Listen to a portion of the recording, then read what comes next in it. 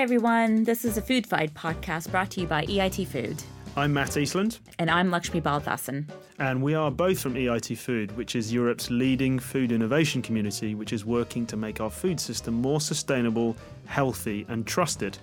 And over the course of this podcast series, we're inviting experts from all areas of the food industry to talk about how we go about tackling some of the world's biggest food challenges and fight for that better food future. So on today's podcast menu is food waste. So according to research by the UN's Food and Agriculture Organization, over 1/3 of all food produced in the world is wasted. That's right, 1/3. Yeah. And if you think about the problems the world is facing in terms of things like food poverty, malnutrition, so many people in the world not having access to enough food. And we spoke about sustainably feeding the growing population last episode. Yep, and the massive impact the food industry has on the environment. And I must say, this one isn't just in the food industry, it's on all of us. We simply can't be wasting that much. It's shocking and something has to be done. Yeah, and I don't think it's going to be an easy fix, but it's definitely a conversation that we need to start having right now. So on that, how do we clean up all the food waste? And joining us on our podcast today, we have two guests to discuss how we tackle this weighty problem. Firstly, a warm welcome to Tessa Clarke, who's the co-founder and CEO of OLIO, which is a food sharing platform connecting neighbours and local businesses so that surplus food can be shared and not thrown away. And so far, OLIO has saved nearly 2 million portions of food from the bin, which is absolutely incredible. And I'm really looking forward to hearing more. Hi, Tessa. Thank you. And joining us via studio link to Belgium is Veerle Carlier. Veerle is the R&D and Innovation Manager for the Colruyt Group. So Colruyt is one of the leading supermarket groups in Belgium. They're also based in France and Luxembourg, and also partners in a number of innovation projects with EIT Food. Hi, Veerle. Thanks very much for joining us. Hi. Thank you for inviting me. No problem. Excellent. And Veerle, can we start with you? So do you think the public are really aware of the scale of the food waste problem? Well, I think that more and more consumers are really aware of the food waste, but we can still do better. And that's where at Colruyt, we don't only look to ourselves, but we also want to involve consumers and give them tips and tricks and inspire them to waste less food. So Tessa, over to you. What do you think it's at stake here if we don't make effort to tackle this problem? I think everything is at stake. We are in the midst of a full-blown climate crisis. Food waste, if it were to be a country, would be the third largest source of greenhouse gas emissions after the USA and China. Wow. We also have a growing population, which sounds like you discussed in your previous podcast. We have another 2.2 billion people joining the planet by 2050. The FAO has said we need to increase global food production by 50% if we want to feed everyone. And today we have no idea how we're going to achieve that. Yeah, that's when you put it like that, that's pretty horrific. So on that, so when you started OLIO, I mean, did you know all about food waste? Was this something that you've always been really passionate about, or is it something that kicked off this journey for you? I'll hold my hand up and say I had absolutely no idea about the problem of food waste when I started OLIO. OLIO was really born out of a personal experience. So I was moving country 4.5 years ago, and on moving day, the removal men told me that I needed to throw away all of our uneaten food. Now, I was brought up on a farm, so I know how much hard work goes into producing our food. And as a result of that, I absolutely hate the idea of throwing perfectly good food in the bin. So I set out to try and find someone to share my food with. And to cut a long story short, I failed miserably. And to me, it just seemed absolutely absurd. I should have to throw this perfectly good food in the bin when I knew that there was someone near me who would like it. And that was where the idea of an app that connects neighbours to share food came about. But at that point in time, I had no idea just how enormous the problem of food waste is. And in building OLIO, what has some of the barriers that you faced? Well, I think, first of all, there is a massive awareness problem. Many people do not know just how big the problem of food waste is. But specifically, what most people don't realise is that well over half of all food waste takes place in the home. So if I had £1 for every time someone said to me, oh, it must be the retailers, I wouldn't be here today. But sadly, actually, the retail in the UK, retailers at a store level account for only approximately 2% of all food waste, whereas we in the home account for well over half of all food waste. So our biggest sort of first challenge is spreading the word about the fact that actually we, each and every one of us, are massively responsible for the food waste problem. Once people understand that, they then start to want and to seek out solutions to that, and that's where OLIO comes into play. And if we can take a step back now, explain to us, how does OLIO work? So it's really simple. If you are going on holiday, moving home, going on a diet, you've overcatered for a party, you've been given food you don't want, for whatever reason you have something you don't want or need, you just snap a photo of it and add it to the app. Neighbours living nearby get an alert letting them know that something new has been added near them. They can then browse the listings, request what they want and pop round and pick it up. And the real magic is at the point at which two neighbours connect in real life to share some food on the doorstep. Amazing. Veerle, so what are the key areas of food waste that Colruyt are looking at as a company? And perhaps you can explain a little bit about some of the EIT food projects that you're working on? Yeah, sure. Almost everything of the food we sell is sold. More than 97% in the fresh markets and in the frozen section is sold today. But with the 2.7% that is food waste, there we try to reuse it. So the first initiative that we take is we try to donate as much as possible to food banks. But of course, we cannot supply them with food that they cannot process themselves, so they have a limited supply chain themselves. And therefore, last year we donated 3.3 tons of edible food to the food banks. Next to that, we valorize our bread waste. We sell fresh bread. We have a collaboration with an animal feed company who's processing our bread to animal feed, so that is not wasted neither. And next to that, we are looking for other solutions. We had a project last year with EIT Food. It was called Food Generated Track. And we collaborated with a few companies and also with 3 universities in Europe. And we gave them one challenge, and that was to create food concepts with the 3 biggest waste streams, potatoes, bread and bananas. And they came up with some very lovely concepts. The winning team, the team from Hohenheim University, they are now trying to set up a business.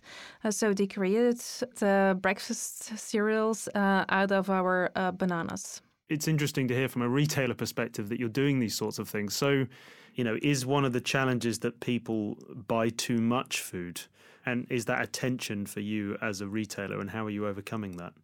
Yes, this is something that we are aware of and that we're discussing internally. On the one hand, of course, we are a company just like another company and we want to make money. But on the other hand, we are well aware of the fact that we also have a social and an ecological impact. And we try to think of several mechanisms and projects and awareness campaigns. So, for example, we try to inspire them with a lot of recipes that they can use their leftovers in. So with everything that is left in the fridge, we make up new recipes. We also have meal planners to inspire people. These are also one of the most important things to prevent food waste. That is really planned buying. And at Colruyt, certainly Colruyt lowest prices, one of our most important retail brands. Everything is about efficiency, also efficiency for the consumer. So our consumers are already aware of food waste and they really do plan buying. Okay, and I guess I'm interested in the stigma, shall we say, surrounding food waste. Tessa, from your side, I think you've passed 1 million customers recently. Mm-hmm. Is this something that you've encountered in terms of this sort of stigma of food waste? Yeah, so this is a question we're asked quite often, which is, does anybody actually want to pick up food that a neighbour doesn't want? And the answer is a massive resounding yes. So half of all the food added to the OLIO app is requested in less than 1 hour.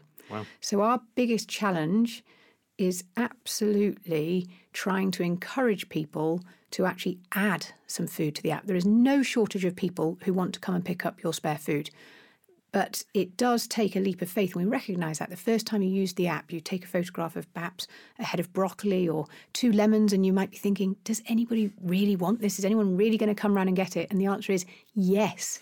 And half all listings request in less than an hour. Half of all listings also receive multiple requests. I can completely vouch for that as an OLIO user. The first time I used it, I had leftovers from a baby shower. Within an hour, 3 requests for scones and jam. I was quite impressed. Wonderful. Yeah. I bet your neighbours enjoyed the tea. Yeah. So, Veerle, what are you doing to work with your suppliers to reduce food waste? For example, we have a new apple variety that we have exclusively in our stores since last year, together with 3 producers. And so our primary goal, of course, is that we sell practically all of the apples in our stores. And so thanks to the new breeding techniques, almost 80 to 90% is perfectly suited to sell through our stores. But of course, there is, depending on the harvest, there is still 10 to 20% that is not appropriate to sell in our stores because it's too small or it's wonky. And there we sat together with our suppliers, and now we're going to make apple cake out of these wonky vegetables, and will be in our stores in a few months. And after that, we're going to produce apple juice, and hopefully this way we will use 100% of the apples that has been produced for us. Who helps define what is good looking in terms of food? Is it the fact that retailers have done their research and you know that consumers won't buy ugly fruit and veg? Or actually, is there a way that you think that we could present this to consumers in the right way and they would grow to love it in all of its ugliness? Yes, in fact, it's the consumer who decides on what's appropriate for him or not, and what he wants to buy or not. We really tell all of our staff who works in store. We ask them if they would buy what they see on the shelf. And yeah, it's a bit particular because we say them that, okay, if you see, for example, an apple with a brown spot and you as a consumer, you don't want to buy it, just withdraw it from the shelf. And maybe this looks like creating food waste, but we've noticed throughout so many years of experience that we have in retail that if we leave the apple with the brown spot, people are reluctant to buy the underlying fruit, which is perfectly fine. So it's better to withdraw one apple and to sell all the others than to keep the apple with the brown spots. And it's really, our staff, our people who are working in the stores, who are consumers, who are deciding on, okay, do I think it's okay? Would I buy it or not? Yeah, okay, that's really interesting. So basically what we're saying is you have to get rid of a tiny little bit of food in order to save much more food. So yeah, that's quite fascinating. I wouldn't have thought about that. Just a little add-on. For the moment, we're not selling wonky fruit because we're working together with all our producers in a chain, and it's an economic chain too. So I think within the chain, of course, there is always some kind of food waste, but I think even the wonky produce already has a destination for the moment. It goes to the industry to make soups, all types of products. You can create value and not create extra costs to get this wonky fruit in stores to give it to the consumers. I'm not sure that this is really adding value to the consumer or to the chain at all. I hadn't actually realized that. It's quite interesting. So is this something that's very particular to Colruyt, or is this general practice across retail? Colruyt, what we do, we really think about all these steps, and we're a very rational player, and we just don't want to get into a hype just because it sounds good and every consumer likes the thought of the wonky vegetable. We don't want to get into this. We really want to create extra value in another way.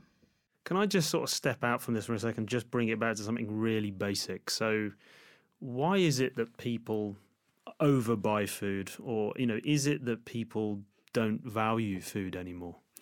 I think it's in our DNA to want to have an overabundance of food. We mustn't forget that food is our life source. Without it, we die.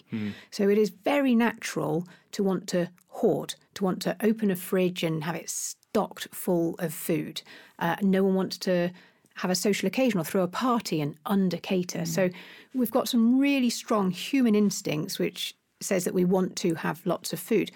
Having too much food isn't in and of itself a problem. The problem is that when too much food ends up being food in the bin. And for 2 million years, humans have been solving this problem by sharing their food in their local community. And that's what we're really doing with OLIO. A lot of people say to us, but isn't that weird, an app that connects strangers to share food? And what we like to say is, no, what's weird is that we're throwing away perfectly good food. Humans have been sharing food for 2 million years. It's only in the past 50 years that we've been throwing away our life source, quite literally. And why do you think we've done that? Why have we gone from this 2 million years of great history sharing food to in the last 50 years just not doing that anymore? I think it's because we've had kind of mass migration into cities, so people have moved away from their local communities, from their local families. Our place of work is now somewhere different from where we live. We're increasingly living alone. And then we've got the way food is packaged and sold to us. So if you live alone, it's really, really, really hard to buy small quantities. You can't buy fruit and veg loose anymore. We've also got the date system, which has been introduced, which just quite frankly confuses people. Can we talk about that? Yeah. Dates, yeah. Because, I mean, I never thought I'd hear myself say this, but I'm really interested to hear about labelling.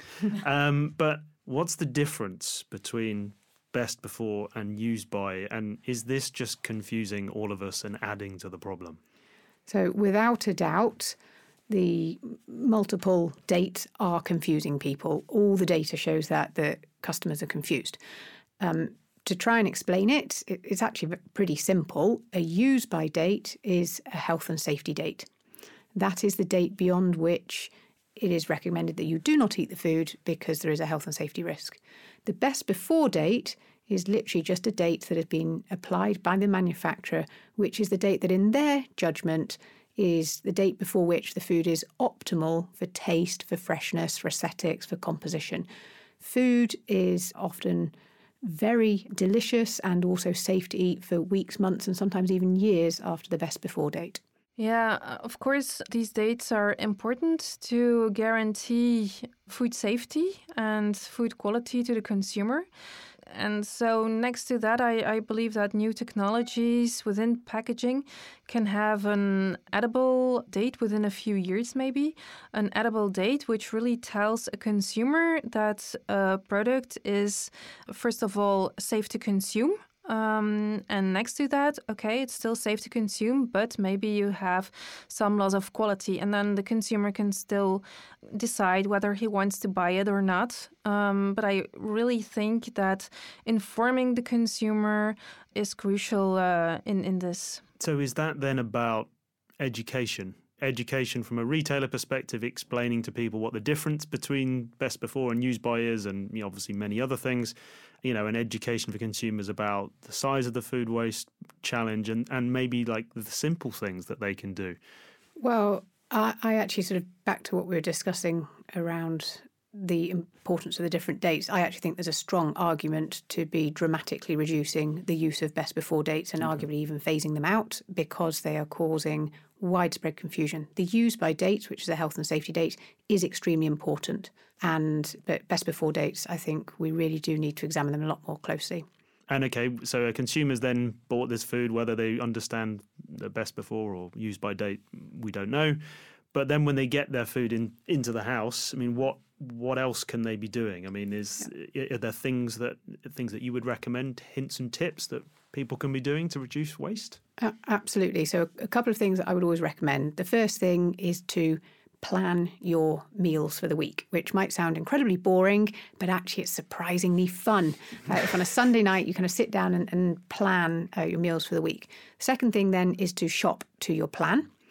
The third thing is to learn some tips and tricks about how to store your food. There are some fantastic pieces of information out there on the internet. So, for example, tomatoes should never be stored in the fridge. Potatoes and onions should never be stored together. You can wrap some beeswax wrap or cling film over the top of bananas to make them last for longer. A slice of onion in with an avocado will stop it from, an opened avocado will stop it from going brown. I never knew that. I know, so that's one of my favourites. I love that. So there's an awful lot that you can do kind of in the home through just proper storage of your food. The next thing really is to get creative. So to experiment in the kitchen and to kind of cook with leftovers and use up what you've got. And then finally, obviously, shameless pitch for OLIO, but if all of the above hasn't worked, then clearly please share your food with a neighbour rather than toss it in the bin. What about you, Veerle? What are your top tips? Yeah, well, I think a bit the same thing. We have a lot of meal planning tools. Yeah, we have an e-commerce site where you can really plan your meals. And I think we can really inspire our consumers and we can give good examples and ideas. But it remains also the responsibility, of course, of the consumer to act really, and that we cannot do in their place. And to you, Tessa, you've obviously taken this problem into your own hands. But to accelerate it, I mean, is this a role for government and policy to step in, do you think? I think this is a problem that requires all parties to get involved. So absolutely, the government needs to step up. The first thing that I would like to see would be for food waste targets to actually be legislated for, because what gets measured gets done and what gets legislated for definitely gets done. And at the moment here in the UK, everything has been done on a purely voluntary basis. So that would be my sort of major ask of government, along with reviewing the best before dates. I think the retailers are incredibly powerful because they have an enormous route to market. Every single person in this country shops and gets their food, or pretty much, from a retailer. And to date, I don't think they have been bold enough in terms of using the in-store real estate, using the packaging of food real estate to convey these really hard-hitting messages about just how big a problem food waste is, how important we as individuals are.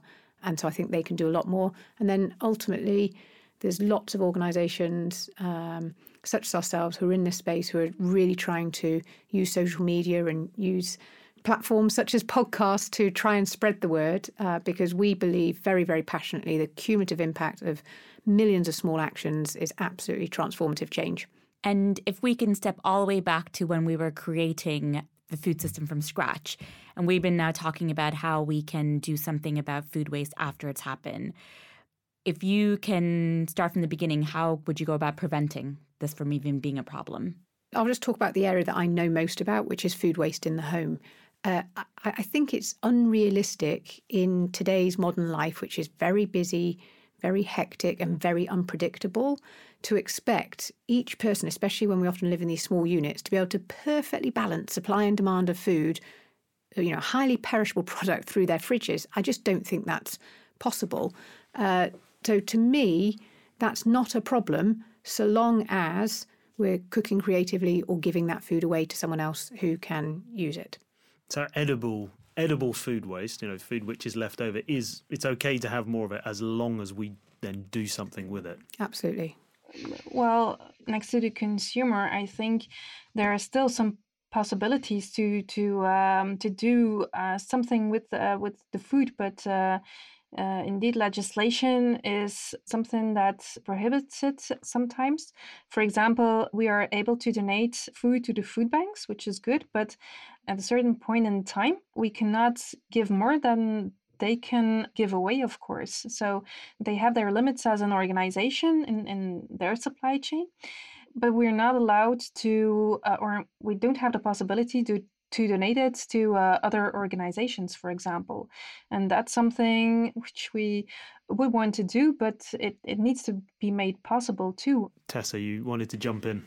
Yeah, I did, because I think that at the moment the retail sector is looking purely at the charitable sector to absorb its surplus at a store level. Mm-hmm. And we know that the charitable sector cannot absorb the sheer volume of food that has been generated at a store level by the retail sector. And what we're doing is saying that there is another solution which sits alongside the charitable solution and complements it, which is redistributing the food to the local community. And that can be incredibly powerful.